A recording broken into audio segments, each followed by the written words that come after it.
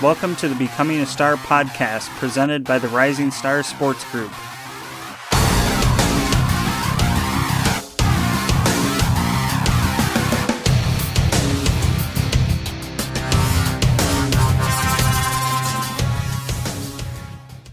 We're proud to bring in Kirk Luedeke. He is the Director of Hockey Operations and Assistant General Manager for the USHL's Omaha Lancers. Before, spent a long time serving our country's military, so we thank you for that. Kirk, welcome in. Thanks, Nick. It's a pleasure to be here, and I thank you for the opportunity. I thank you for what you're doing with Rising Stars, and I certainly thank the Omaha Lancers for allowing me to be a part of this. Absolutely. So tell us, I know you played hockey growing up a little bit as a goalie. You had a very long, successful military career. How did you end up back in hockey and ultimately in Omaha? In one word, the internet. So when I was growing up, getting into hockey required you to be a successful player at a high level, which I was not. And if you weren't a successful player at a high level, talking, whether you were a D1 college player or a minor pro or in the NHL, you needed to know somebody.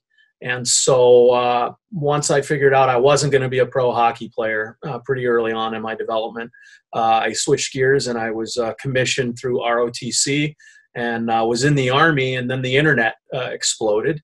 And I just loved hockey and I was blogging about it, and one thing led to another. And before long, I had a job on the media side covering the Boston Bruins without a single minute of journalistic training or classes. And in covering the Boston Bruins, I always had more of an interest in the future of the team, the draft, the prospects, the guys that were down in the American Hockey League and in the junior leagues and in college, the guys that were coming up through the ranks. And I was particularly interested in evaluating their abilities to kind of gauge to see whether they'd actually make it to the show. And through that and my writings and my coverage of the NHL draft through the years with the New England Hockey Journal, NHL guys that I would interview and talk to, we'd have discussions about the players, and they were like, "Man, you're not your typical hockey writer or journalist. You actually know a little something about the game. Have you ever thought of getting into scouting?" And one thing led to another. I ended up on the Red Line Report staff, and this is all while I was in the Army. It was a simultaneous thing, so it was kind of a hobby and a thing I did on the side. I did my Army job, and then I was usually writing articles late at night while the kids were asleep, and getting out and covering events when I could.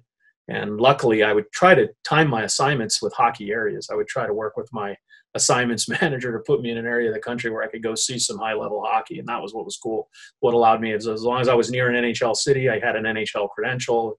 If I was in the northeast part of the country, I could get to a lot of games at the lower levels, college and prep and things like that. And so built a reputation that way, and then worked for a couple of junior teams, and was very fortunate when Coots de Caesar and David Wilkie, of course, gave me the opportunity I have to work for the Omaha Lancers, and now entering my fourth season as AGM, Director of Hockey Ops. That's awesome. I've got to know you pretty well over the last 3 years. You are a really level-headed, never get too high, never get too low type of person. What did you learn from your military career that helps you now in your hockey career? I think organization and organizational discipline are the big things. I mean, when you're in the military, there's just a lot of different you have to be a multitasker. There's a lot of different things going on. And one of the great things that the military teaches you, especially when you're an officer and you're a leader, is you have to have a plan for everything. You can't just wing it. When lives are on the line, and training and deployments and even day-to-day things, like even if you're what we call in garrison and you're not in the field. Actually, I was on tanks. I was an armor officer, and I was in the cavalry, and that was a lot of fun. And I always said, if you're going to be in the Army, be in the Army and do something you can't do on the outside. So but when you're deploying tanks to the field, it's a tremendous logistical challenge to get a tank out of the motor pool and out into the training area and be out there for several weeks. And we're talking the fuel, the bullets, the food, all the maintenance that goes into things like that. And so as a leader, you're required to not only manage your troops. I was a tank platoon leader, a company commander, and so it's different levels of responsibility. As long as you're in command, you're going from 16 to about 100 to And then you're in the several hundreds and then the thousands. I have a friend that just came out of brigade command in Fort Lewis, Washington, who was we were lieutenants together, and he's going to be a future general. But he just gave up command of a unit that had 4,500 soldiers. So at every level in the military, what you learn is how to be organized, how to plan things, how to be deliberate in your planning, and how to solve problems. That's probably the biggest thing. I mean, you're put in stressful situations, and whether you're in combat or you're trying to figure out how to roll your, you have 160 vehicles in your headquarters company that all have to get out to the field on a certain day, yet they all have to go through a certification process through maintenance checks and services to make sure they're dispatched and allowed to go to the field. And man, I tell you what, some of the more stressful situations in my career were not when I was in Baghdad being shot at, but when I was in Fort Riley, Kansas, trying to get all 160 trucks out of the motor pool on time. Because if you miss your line of departure, scheduled movement, your superiors are not going to be happy. And in some ways, that was more stressful, and that fear of failing to just get out on an administrative movement was far worse than what we were dealing with when you're in the adrenaline of combat and the potential, dealing with roadside bombs and snipers and things like that. As crazy as that may sound, that's reality. Well, again, we thank you for your service, certainly. You mentioned your primary job being and going back covering the Boston Bruins, identifying talent. I think just about everyone can see why Connor McDavid, Sidney Crosby, Carey Price, players like that are the best in the league and considered generational talents. But a lot of times there are small differences that set players apart from one another. A lot of times it's some of the intangible stuff. What are some of those things you look for in a player on and off the ice that sets them apart from one another? Well, on the ice, I think it's first of all, that's a great question, right? Because that's really it. I mean, one of the things that's really been interesting I started covering the NHL in 1999. So I've had I had 21 years of basically writing about it and covering it. And what you noticed was back then there was a more delineated pecking order of players in terms of their skills and their skating ability. Like when you went to the rinks, you'd sit there and you could say, there was only a handful of guys that you would look at right away and say, oh man, that guy even has a chance to play pro hockey. Whether we're not even talking NHL, we're talking NHL or AHL or even ECHL. You would look at a team and there weren't many. There were some guys you would just look and say, not going to get there. Couldn't skate well enough. Skills were lacking, so on and so forth. What has happened in those intervening years is our society is getting bigger. Ice is available year round, so the players are bigger. Players have more access to ice than ever before. Like when I was growing up, it was a much more rare commodity, and so skating year round wasn't an option for a lot of us. So the skaters are better. They have more skills because they're able to. There are more skills coaches out there that are available. They're able to train the players, and as a result, there are more skilled players that have the ability. And you go on the ice and you watch and you say, hey, that guy could play pro hockey, and the percentage is larger because there isn't as much of a gap between the halves in terms of skating ability and skill and ability to play the game that just stands out to you in your first 10 minutes of watching a game versus now where quite a few guys can skate. Like the exception to the rule is the guy that can't skate at all and is wobbling around, and or if he's a D and he looks like the old traffic cone getting walked. Like you don't see those guys that often anymore. They're out there, but it used to be there were a lot more of them. And so what you have to do now is, okay, you establish that the guy can skate and he can handle the puck and he can do this, he can do that. Then you start looking at their details and the habits of their game. How are they playing the game? Are they skating between the dots or are they outside the dots? Do they stop on pucks or change directions quickly, or they do those nice lazy circle turns that work are easier to perform, but ultimately put you out of position on play? Do they stop at the net? Are they above pucks and in the D zone? Are they in puck support? All these things that really get to the heart of the matter of separating players at the levels. As you go higher and higher and the pyramid narrows, where you have more players at the lower levels and there are fewer and fewer that can progress and climb the ladder in their development, what will differentiate a guy who's really skilled from another guy who's really skilled is whether the one guy actually understands the game, knows how to play in structure, competes hard. I mean, that's another sign. You're always looking for the guys that can really compete, move their feet, play hard, are physical, finish their checks. If they make a mistake or they miss it, they miss a check, or they make a bad pass and turn it over, are they hustling to get back into the play? All those things add up, and the guys that have more of that versus the other guys are the ones that are ultimately gonna get the top. And then off the ice, it's a lot of times it's just about personality and character and how these guys carry themselves. So they carry themselves in a professional manner, respectful, and are they serious? So many players are serious and dedicated and committed. Then commitment is a big word. If you're going to play any sport at a high level, you have to be committed. There are very few people in the world that can just coast through life at anything and not put work into it, right? And so talent is one thing, but you talked about Sidney Crosby. Sidney Crosby is one of the most talented players in the world, but what sets him apart too and makes him extra special is that he works at it, and he always has. And he has that unbelievable work ethic. Same with Connor McDavid. And the best of the best all kind of, I think, bring that common denominator of work ethic and professionalism and commitment and dedication, because that's what allows them to get the most out of their talent.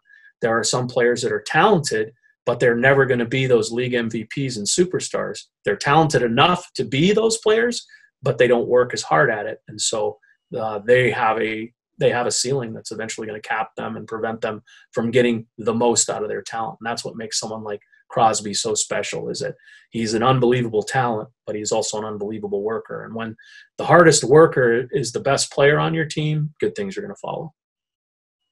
Absolutely. That's a good way of putting it.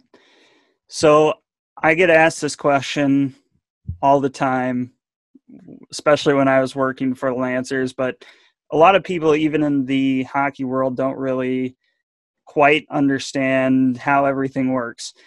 So I wanted to ask you, as the USHL drafts approach, can you talk a little bit about how the draft works, where players are coming from, how you have prepared the entire year for the draft, and ultimately what draft day looks like? That's a great question. Yeah, so the USHL you said it correctly. You talked about two drafts, plural. On Monday, May 4th. Yeah, May 4th, we're going to do the futures draft of the 2004s only. 10 rounds, 150 players. Can't draft any other birth years, 2004s only.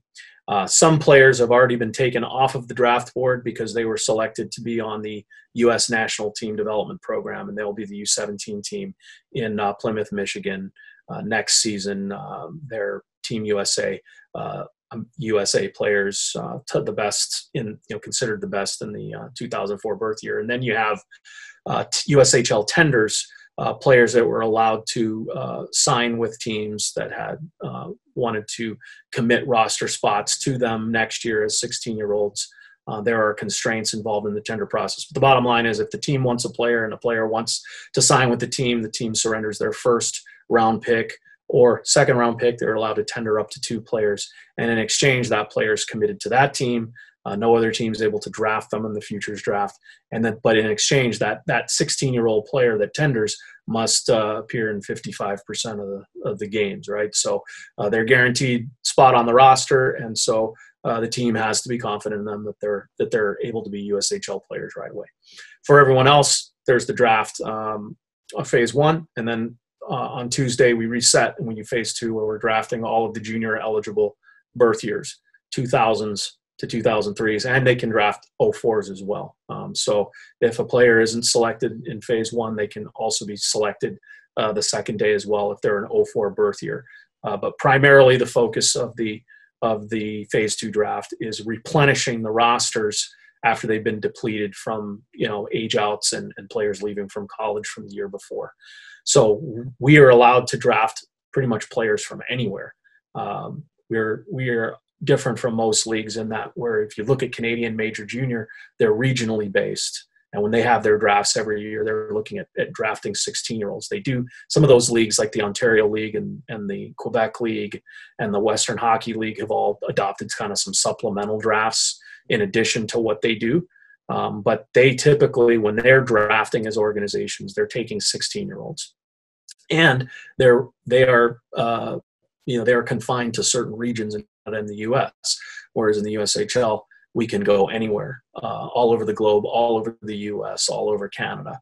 The difference is when we draft a player, we have to have done our due diligence on the player and make sure that he's going to come play for you, because you can draft the best team with the most talent, some unbelievable players, but if they're committed to play elsewhere, they don't want to leave a certain situation. If they're in a tier 2 league in Canada or elsewhere and they don't come, then no one's going to be patting you on the back for drafting a player that didn't put on the orange and black and skate up and down the ice in Ralston Arena. It's all about making sure that when you conduct your draft, you have players that are going to actually be on your roster that year. Can you talk a little bit about what you and the rest of the scouting staff has done for this entire, last 11 months to get to this point? I mean, how often do you go out and actually watch players live? Are you watching them on video? How are players getting to you, and how are you getting to players? So the short answer to that is yes. Without getting into process too much, we have scouts all over the U.S. and Canada. We have a pretty good group of experienced guys that put in a lot of work. They watch a lot of games live. We do supplement viewings with video, and really it's not just about getting out and watching players in a given game situation. It's about relationships. It's about getting to know the players, getting to know the coaches. The coaches tend to know the players better than anyone, and so you have to make connections. And a lot of times it's about timing, too. You don't want to. You have to be judicious, because there are 14 other teams out there that are competing for the same players in a lot of respects. So you don't want to maybe necessarily tip your hand too soon. But at the end of the day, we do a really good job of putting the priorities and the focus where it needs to be. And I give a lot of credit to Coach Wilkie for that, because he empowers us to get out there and beat the pavement and see as many players as we can. And I think, we're organized and able to come together and have some meaningful discussions. And at the end of the day, we feel pretty good about it. I mean, you look at a kid like Alex Campbell, who was selected as a first team USHL All-Star. I believe the first time since Philip Succi that we had that in Omaha. And Alex Campbell's a great example of process working, where we identified him in another league and we watched him and did the work, and then he came in and he adapted to the speed, the physicality, the pace, and the structure of the Omaha Lancers very well, and went on to be one of the most productive players in his first year here in the USHL. And that's the success story, right? And that's a team success story. It's a lot of people were involved in it, and it was great to see. And it's great to see when you get these players that are able to put in the work. They have the talent, they have the ability, but they have the wherewithal. And that's the great thing about an Alex Campbell is, he just brought a professional mindset from day one. He was a really, you remember Nick, you got to know Alex a little bit. I mean, he just was a really easygoing young man, but he understood when you had to put the work in and to be serious and get after it. And he was a huge part of our team. And so I think there are a lot of players that can look to a guy like Alex Campbell and all the players that were on our team last year and look to that and say, wow, they didn't all take the same road or the same process or path to get to Omaha. And that's what also makes it unique. It's not just about the draft. We have the ability to bring in players to our tryout camps, and a player that outplays a kid that we drafted might take a spot from him and be added to the roster and then have the opportunity to play for the Omaha Lancers. Whereas the other kid who was drafted, if you're not good enough, at the end of the day, hockey's still a business. We have to have a winning team. We have to put the best product on the ice. And you might think that player A is going to be successful and you draft him based on those beliefs, and then player B comes out and just outplays him and takes it away from him. And we've had examples of that in the past, like Brendan Furry's a great example, coming in 2 years ago, never having been drafted in any league, and coming to Omaha as an undrafted camp invitational player and playing his way, leading the camp in scoring and playing his way onto the team, and then being a 40-point guy as a rookie in the USHL. Like, there are a lot of those stories. So it's really about process. It's about, the team being organized to go to the various areas around the globe to find talent and then find the right players. It's not, it's not like NHL 20, EA Sports, where you just, find all the 90s and stick them on, four lines and fly around the ice and score a bunch of goals and win the Stanley Cup. And, you don't build teams like that. You got to have your skill guys, you got to have your speed guys, but you also have to have your hard, physical, intense, smart, capable players to fill the right role. And so anytime you're building a team, you're not necessarily looking for the most talented players, you're looking for the right players. And I think, Coach Wilkie has a great vision and knows what he wants and knows what he expects from the staff. And we just do the best job we can to give him the information to make the informed decisions. And we go from there.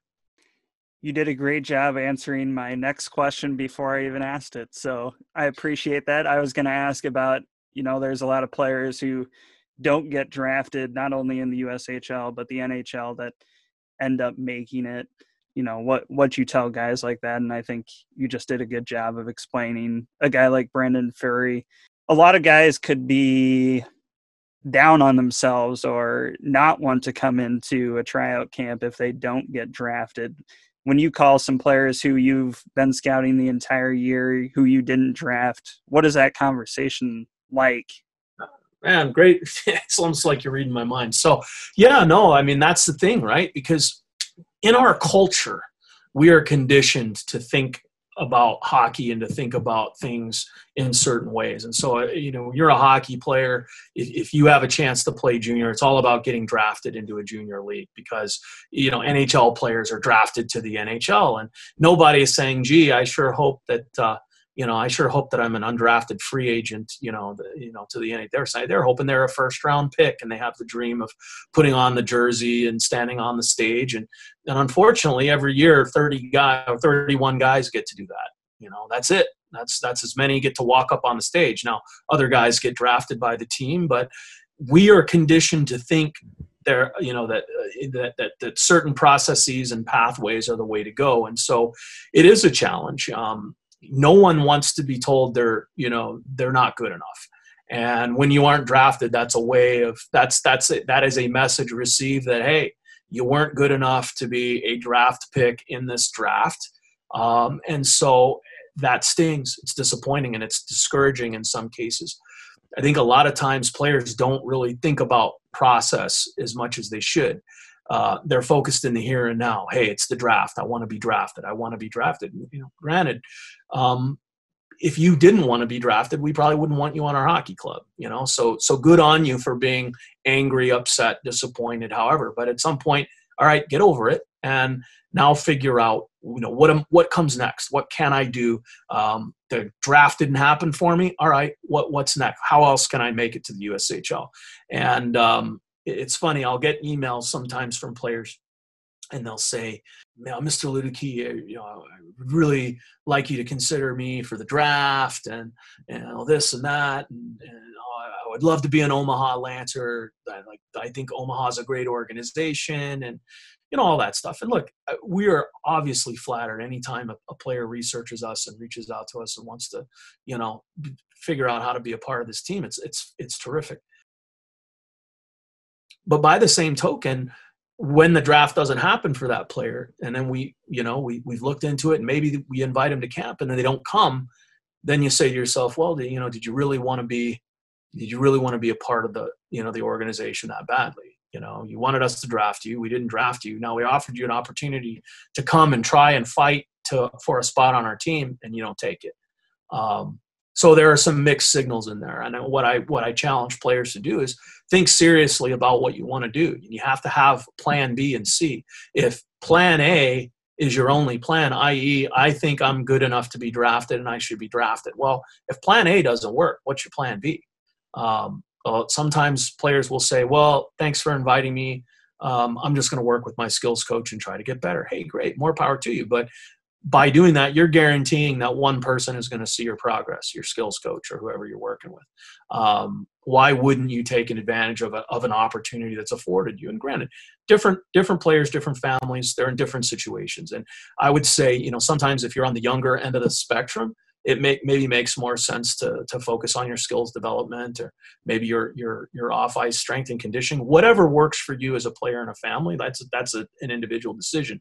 But if you're a player that has a chance to play junior hockey and you aren't drafted, if you're thinking that, hey, this is the end of the line, my path to the USHL is closed, you're mistaken. There are plenty of ways you can make it. Brendan Furry is but one example.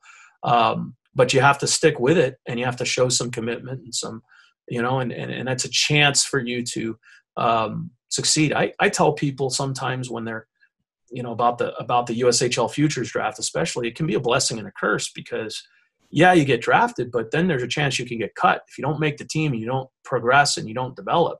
The USHL has to, the teams have to make decisions on players based on definitive timelines if they're drafted in the futures draft and they're in the system as a prospect. And so the double-edged sword is that you could be drafted, but if you're not good enough to make the team, you could find yourself being released, and that's not fun either. So the benefit to not being drafted is you get to develop at your own pace. You get to work on your own skills and come up with your own plan, and you don't have a ticking clock and have to be looking over your shoulder to say, hey, am I good enough to be able to be kept by the organization and continue to progress? If I don't make the team at 17, am I good enough to stay on their affiliate lists? And if I'm not, then I'm released. And if I am, then it's a process. So in some regards, it's better for the late bloomers to be drafted at 18 and 19 years old, because then they're ready to come in the league and be impact guys right away, versus drafted younger. It's a longer process. You have to pay your dues and play well at the lower levels and work your way up.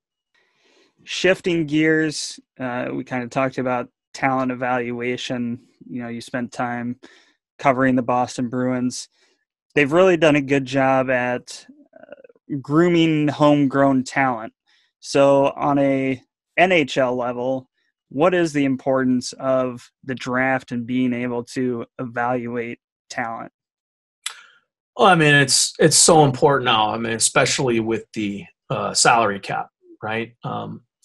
Back before 2005, NHL teams that didn't draft well had a mulligan. They could just, throw a lot of money at the more veteran free agent players, or they could trade away draft mistakes and things like that. And they weren't constrained financially in terms of, how much a player was making and things like that. They could, if you wanted to, your owner was willing to spend the money, you could sign 5 really high-priced free agents on the day one of free agency and call it a day. Now, the system was different in that back then those players tended to be older, and they were on the wrong side of they were on the wrong side of 30, and so you weren't getting the prime years of their production.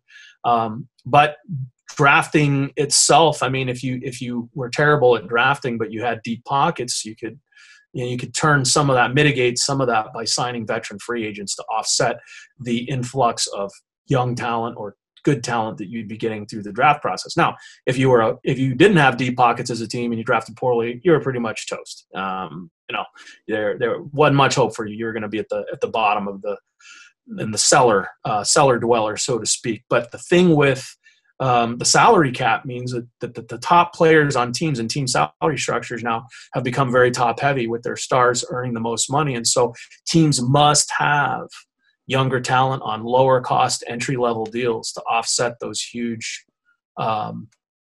salary cap hits they have at the top of their roster. It's essential. So drafting has become essential. Like, teams cannot survive and remain competitive if they don't have a continuous rotation of younger talent that can come in and be impact players and help the teams win games at lower salaries, because the big cap space is being taken up with their star players. And then as those young players develop, they're gonna earn bigger contracts, and guys are gonna have to be moved out. And you see that if you watch the way roster building is in the NHL. It's it's gone that way where younger and younger players are getting bigger and bigger contracts on their second deals, because that's just kind of how the market is kind of shifting and shaping up. And so yeah, you have to be able to draft well. And the good news is if you're a team that doesn't necessarily have a lot of early draft picks, or maybe you haven't hit on some of your higher end draft picks, if you're good about going out and maybe scouting the college ranks, you can get some pretty good impact college free agents that are undrafted if you can convince them to sign with you, and that can kind of offset. I mean, you look at a guy like Torrey Krug and what he's done for the Boston Bruins, never drafted, signed as an undrafted free agent in 2012, and now one of the best defensemen in the league. Don't know whether they're going to be able to retain him at the salary it's going to take, but he's been a heck of a player. And he's been way better than so many players that were drafted in the years that he was eligible, and he was completely passed over. So the Bruins are one of several teams that have done a really nice job, I think, of finding some free agents that have been really impactful and gone on. And Carson Coleman's another example. Get those guys that if you don't have the draft picks, you can offset it if you do some shrewd college free agent signings. They don't all go on to be successful and be NHLers, but when you can get production out of them, I think probably one of the most famous college free agent signings of all time was Adam Oates. RPI won the national championship in 1985, signed with the Red Wings, and went on to a Hall of Fame career. That's a guy that was never drafted. And, he was, I think his best year was 142 points one year. Pretty good player. One of the great assist, playmaking centers of all time, yet was never drafted. So those guys are out there, and it's just like the USHL, right? If you're not drafted, okay, doesn't mean your dream's over. It just means you have to work a little harder and maybe find a different path. So drafting is essential in the NHL, and that's why I think you're seeing more and more teams investing the resources in terms of robust scouting staffs and a big budget to be able to get out and see those players, because they know that if they're going to remain competitive, they got to have those young guys, impact guys, on the entry-level deals so that they can stay salary cap compliant. So honest question here. In talent evaluating and drafting, how much is it actually evaluating the talent? How much of it is developing that player? And how much of it is luck? Because I think there's a combination of those three things that really come involved in not only the NHL, but the USHL too. Yeah, no, you said it's a Venn diagram, right? Evaluation is just a part of it, because you have to remember, like when we're evaluating players for the futures draft, they're 15 years old. Sometimes we were looking at them a year earlier when they were 14 to 15. So in their futures draft year, they're 15 to 16. They're turning 16 during the season that we draft them. So if you think back to how old you were, and how you were physically at 15 and 16, and to where you were at 18, 19, 20 years old, it's like a world of difference in terms of your size, your strength, your maturity, the experience, the life experiences you'd had. And certainly, if you're playing hockey, all through that, those game and hockey developmental experiences you're going to get. So it's the same thing with the NHL. They're looking at drafting guys at 17 to 18, but the average age of the NHL players in their mid 20s. So, I mean, there's a lot of time there to try to figure it out. And so that's why projecting it's so difficult. So if you're just focusing on the talent, that's a piece of it. And obviously not everyone comes with the same level of talent, right? So you said it at the beginning, Connor McDavid's pretty evident. Like everyone knew he was going to be a generational player pretty early on, but to everyone else, like once you get past that, the teams that are the most successful are the ones that find ways to figure out innovative methods that they can do their homework in more detail, right? And so, everyone to a degree has the ability to evaluate players, but to be able to go the extra mile to figure out how to it's really about making the most informed decisions, right? And so for an NHL team, in USHL, we want to make sure they're going to come, right? But if for an NHL team, yeah, they're probably going to come if you draft them. By and large, it's a different challenge for NHL teams. They have to try to figure out, okay, is this guy actually going to be able to, reach this level at an age where we have no idea really what he's going to look like. And that's the hard part, because they're potentially investing in a player either they draft at 18. Look at Patrice Bergeron. he was drafted at 17. He wasn't even 18 when the NHL draft happened. He turned 18 a month later, right? So he was drafted at 17, signed with them at 18, made the team at 18, and he's been on the team ever since, and he's about to turn 35. And that's all he's ever known. And if they had had a crystal ball to know that Patrice Bergeron was going to be what he was going to be, there's no way they would have waited till the 45th pick to draft him. They would have taken him, well, heck, if anyone knew what he was going to be, he would have been one of the first picks off the board in that great 2003 draft, right? And so that's the hard part. That's where the art of the draft comes in. There's a science to it, and then there's also an art. And yeah, there's just a lot of luck is a big thing too. Like there are players that you go back to George Palawa and with the Calgary Flames, who was a tremendous prospect, Minnesota high school student, was drafted in the first round, and I think it was the 85, and was killed in a car accident a few months later. And so Len Bias for the Boston Celtics. I know it's basketball, but second overall pick in the NBA draft, was supposed to be the future franchise player to take the mantle from Larry Bird. Had a drug overdose and died, the next day, and never played a single game in the NBA. Like, you're right, luck's a big part of it. That's the bad luck, right? But then there's good luck too. You get a kid like Johnny Gaudreau, who I remember in 2011 when the Flames took him in the fourth round, people were going, "Are you crazy? Like, he's like 130 pounds, 140 pounds. Like, what are you doing, Flames?" And all these years later, pretty good move, because they believed that he was going to be able to, whatever his size and his weight was at the time, he was so exceptional a talent, and he was so driven a kid. They just felt like he was going to figure it out. And now, I mean, if you went back to 2011, Gaudreau would be a first-round pick. Like, in hindsight, fourth round seems stupid based on the player he's developed into. But having been there in 2011 in Minneapolis or St. Paul, when he was drafted in 2011 at the XL Energy Center, I remember the conversations. People were like, "Oh, Gaudreau in the fourth round. What are they thinking?" And so that you're right. Luck plays into it, and sometimes a scout's intuition, the gut feel, and that's through years of experience and doing what they're doing. We'll look at a player and say, "Yeah, you know what? He might be this now, but it's really not about what he is now. It's about what we think he's going to be." And it's the same thing in the USHL. Like, we're looking at 16-year-olds. Yeah, we're not as, it's great to look at what they are now, but we're also have to really think about what are they going to be when they're 18, 19 years old, and hopefully playing for our hockey team and bringing the heat is on, streaming down from the rafters when they light the back of the lamp and all of that, right? And that's really what it's about. So it's a great way to put it, Nick, and I kind of rambled on there, but hopefully it was illuminating and enlightening for those listening. Definitely. So kind of speaking about player development, stuff like that, what advice do you give to kids that are, playing squirts, peewees, bantams, that dream of playing tier 1 junior hockey and ultimately making it to the NHL? Okay, first part is process. Make it your process and focus on you and what you're doing.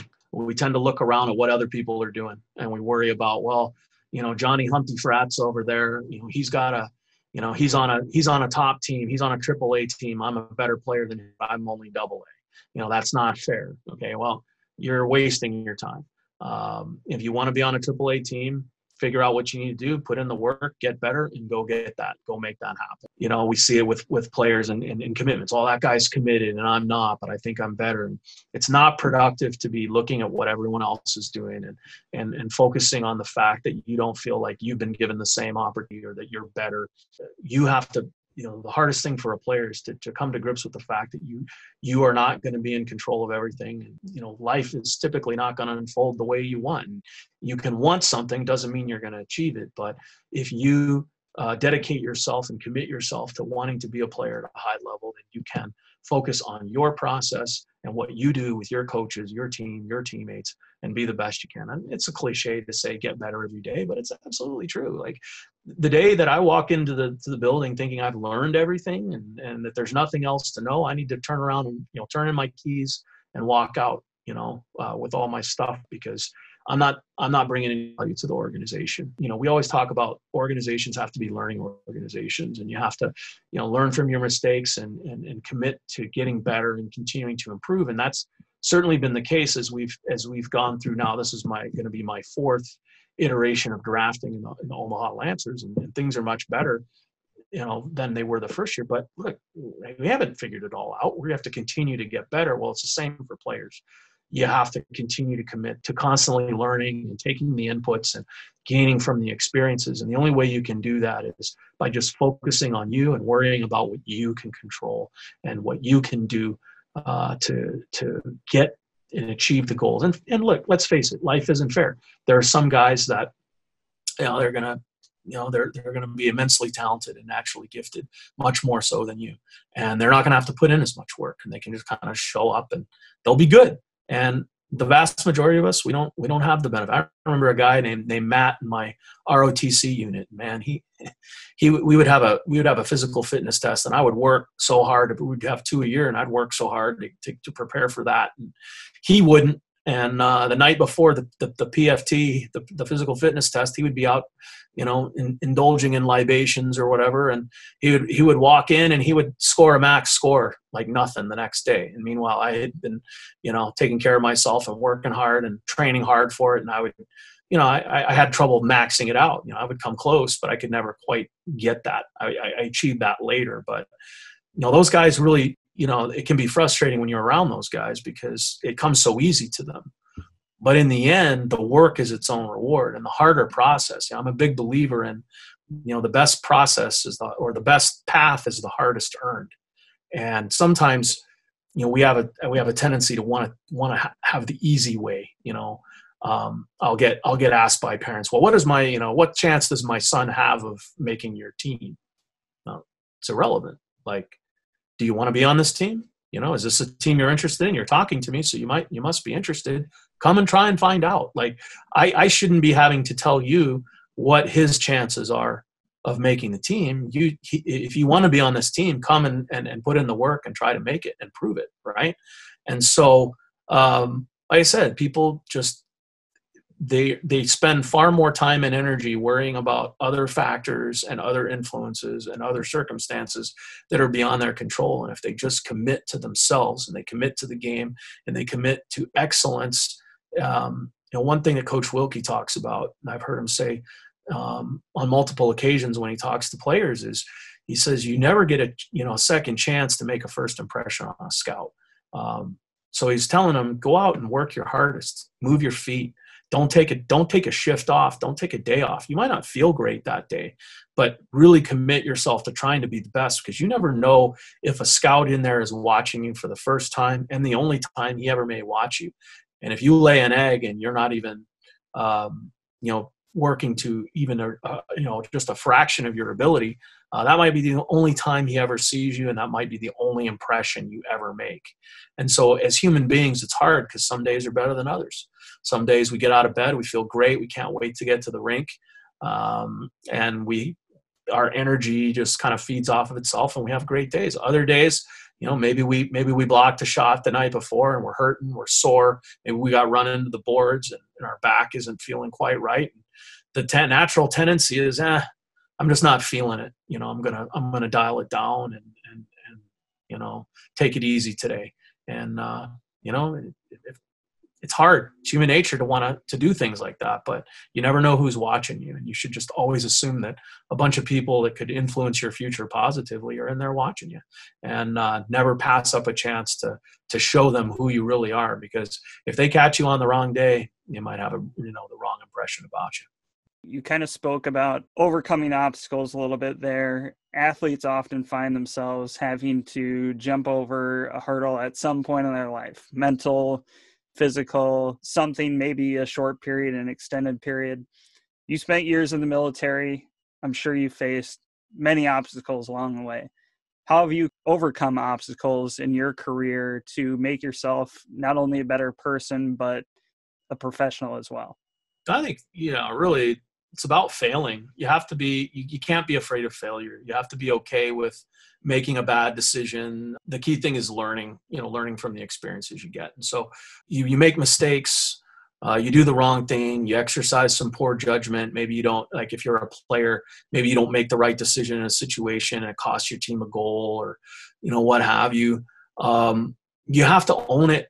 you have to be accountable to yourself, and you have to be accountable to your team or the organization you're with, and understand what happened and understand what you could have done differently, and then just dedicate yourself to trying to make the better decision the next time, or learning from that specific experience. And if you make a specific mistake, don't repeat it, right?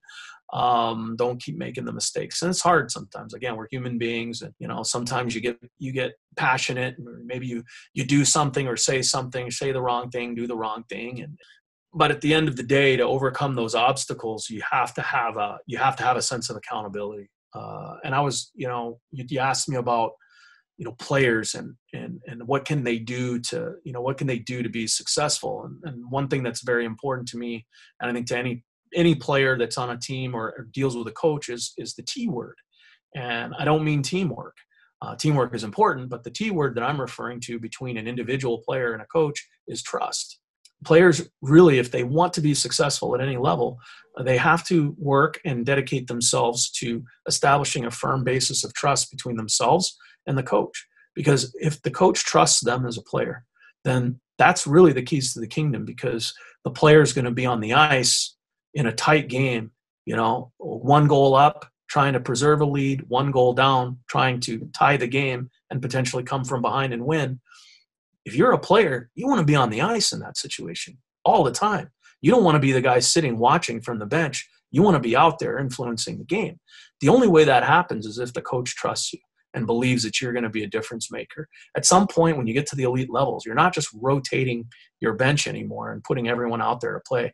Hockey's a business, and you play to win. And the coaches are going to have their guys that they trust and they believe can deliver the goods to achieve the 2 points on a given night. So if you're a player, you've got to, trust is everything. And it's not just on the ice, it's off the ice. It's being to work on time, being to work early. It's not an accident. I go around, I'm in the building all the time. I see who shows up early. I see who's in the weight room all the time when no one's really looking. I see who's putting in the extra work. I see who's there focused on details, they come in and they prepare professionally. They're stretching, they're taking care of their bodies. They're doing their routines that they know will make them successful. Some guys' routines are a little strange, but it's their routine. And if they care about their performance, they're going to stick to their routine, because that's a sign of success. And that all feeds back into trust. And it's not just for players too. It's I think parents have a big role to play in the advancement of their kids. And while the vast majority of parents are pretty supportive, there are certain things parents can do that can really get kind of gum up the works and inadvertently maybe cost their player an opportunity, and the parent isn't even thinking about that. Well, I appreciate all the advice you've given to youth athletes and knowledge you've given to everyone about the draft and evaluating talent and stuff like that. I wanted to finish off kind of a just fun question for you. Who is your favorite player of all time and why? Oh, wow. For those, I guess, that have followed me on social media, not hard. I was a goalie, and I always liked goalies. And for me, I had kind of this irrational love for a player named Mike Liut growing up. Ironically, I was a diehard Boston Bruins fan, and Mike Liut never played for the Bruins. He was originally in the World Hockey Association with the Cincinnati Stingers, and then he jumped to the NHL with the St. Louis Blues. When the WHA folded, and he had this unreal mask. It was like killer. And like anyone that, Google Mike Liut, St. Louis Blues, and you'll see what I'm talking about. It's that old school fiberglass on the face mask, and really intimidating. I think that was probably the thing that drew me to him when I was 7 to 8 years old. And big guy, moved pretty well. Like back then in the NHL, a lot of the goalies weren't big. They were smaller, quick, agile little guys. And Liut was a big guy. Ken Dryden was a bigger goaltender for the age. But it wasn't like it is now, where NHL teams seem to want guys that are 6'3" or taller in the nets. So hockey was different back then, and Liut was the rare big guy, and he was pretty successful. I mean, it was a different game back in the 80s. It was high scoring. Goalies weren't as talented and athletic. I think that's why I don't think you'll ever see the offense again that you saw in the 80s when Wayne Gretzky was putting up 215 points in a single season with the Edmonton Oilers. You're just not going to see that ever again because the goalies are too good. They're too athletic, and the evolution of the position has changed. But for me, Mike Liut was the guy. He was traded to Hartford, and I remember getting a chance to meet him, and he was just terrific, really, really kind, cordial. And that's a great thing about hockey players. They treat the fans. They understand, for the most part, they understand why they're there, and the fans, and they're really good. And hockey players that have a chance to be nice to a kid can really help formulate that kid's outlook on the game and the sport for the rest of their lives. And guys like Mike Liut I looked up to because I watched him play, but being the nicest guy off the ice and taking the time to shake my hand and ask me about, myself and where I was from and what I was doing, like that stuff went a long way. And it's kind of cool because he's now a player agent. I have, interactions with him on occasion, and we've talked about that over the years. Hey, you were my idol. He kind of laughs and says, "Oh, it's a good thing you weren't a backup goalie trying to, beat me out for a spot on the teams because I wasn't as nice to those guys." But it's a good thing. It reminds me of how good the game is and how pure it is. It's bigger than any of us. It was here before we were, and it's going to be here after we're gone. And at the end of the day, one of the things that I respect about Coach Wilkie is he talks about doing things right, play the right way, act the right way, be a professional. All those things, they add up. And so if I can leave the kids with any, final bit of advice, and the parents too, because the parents are instrumental. I mean, they're your children. You love them, and you want what's best for them. And, and it's do things the right way. Do what you say you're going to do. Be committed, commit yourself to the game. There are going to be sacrifices you have to make if you're going to play hockey at a high level. At some point, you give up your chance to be just a regular kid. You give up your chance to be a regular family. But if it's something you really want, it's attainable, it's achievable, and the rewards are immeasurable for those that have the wherewithal to pursue it. But do it the right way. Be a good person. Be a good player. Be a good teammate. Avoid the selfish nature and things of things that aren't important. The whole, hey, I scored 2 goals. Therefore I was the best player in the game. Well, you could be the worst player in the game and scored 2 goals because you didn't back check and you didn't play the right way. And maybe the nature of those 2 goals were scored by cheating the game and not doing things the right way. So I always say to folks, don't focus so much on the stats. It's not about the statistics. I can look at stats. They don't mean anything because if I haven't seen every single goal, I don't understand the context of who you scored those goals against, how you scored them. What I care about is when I'm watching you in any given situation, are you playing hard? Are you competing? Are you moving your feet? Are you making yourself available at the right time? Are you taking the right routes? Are you in support? And it's hard. A lot of times at the younger ages, they don't know these things. Kids have to be taught. But I think the onus needs to be on coaches for them to do that, to empower their players, try to build structure in the game so that they're still allowed to create and be creative and learn the game and have fun. But at the same time, learn how to play responsibly because as they go up in levels, the coaches are just going to expect more and more that they know how to play hockey. And you don't want to be tagged with the label of a pond hockey player or a hockey school player when you get to junior hockey, because at the end of the day, the hockey players, are the ones that are going to stay in the lineup because not everyone can score in every single game typically. So when you're not scoring, what are you doing to help the team? And that's what matters the most to coaches because if the scoring dries up, you got to bring something else to the table. You got to be good defensively or be able to make plays and do the little things to help your team win, even if you're not contributing on the score sheet. And that's ultimately going to decide whether a kid is a member of the team that's counted on and has earned the trust of the coaches, or whether he gets moved on or doesn't work out. And so that's it. I really appreciate the time, Nick. It's been fun. Yes, thank you. And I think that advice of teamwork, doing things the right way, commitment really translates to any sport. So certainly I appreciate your time and thanks for coming on.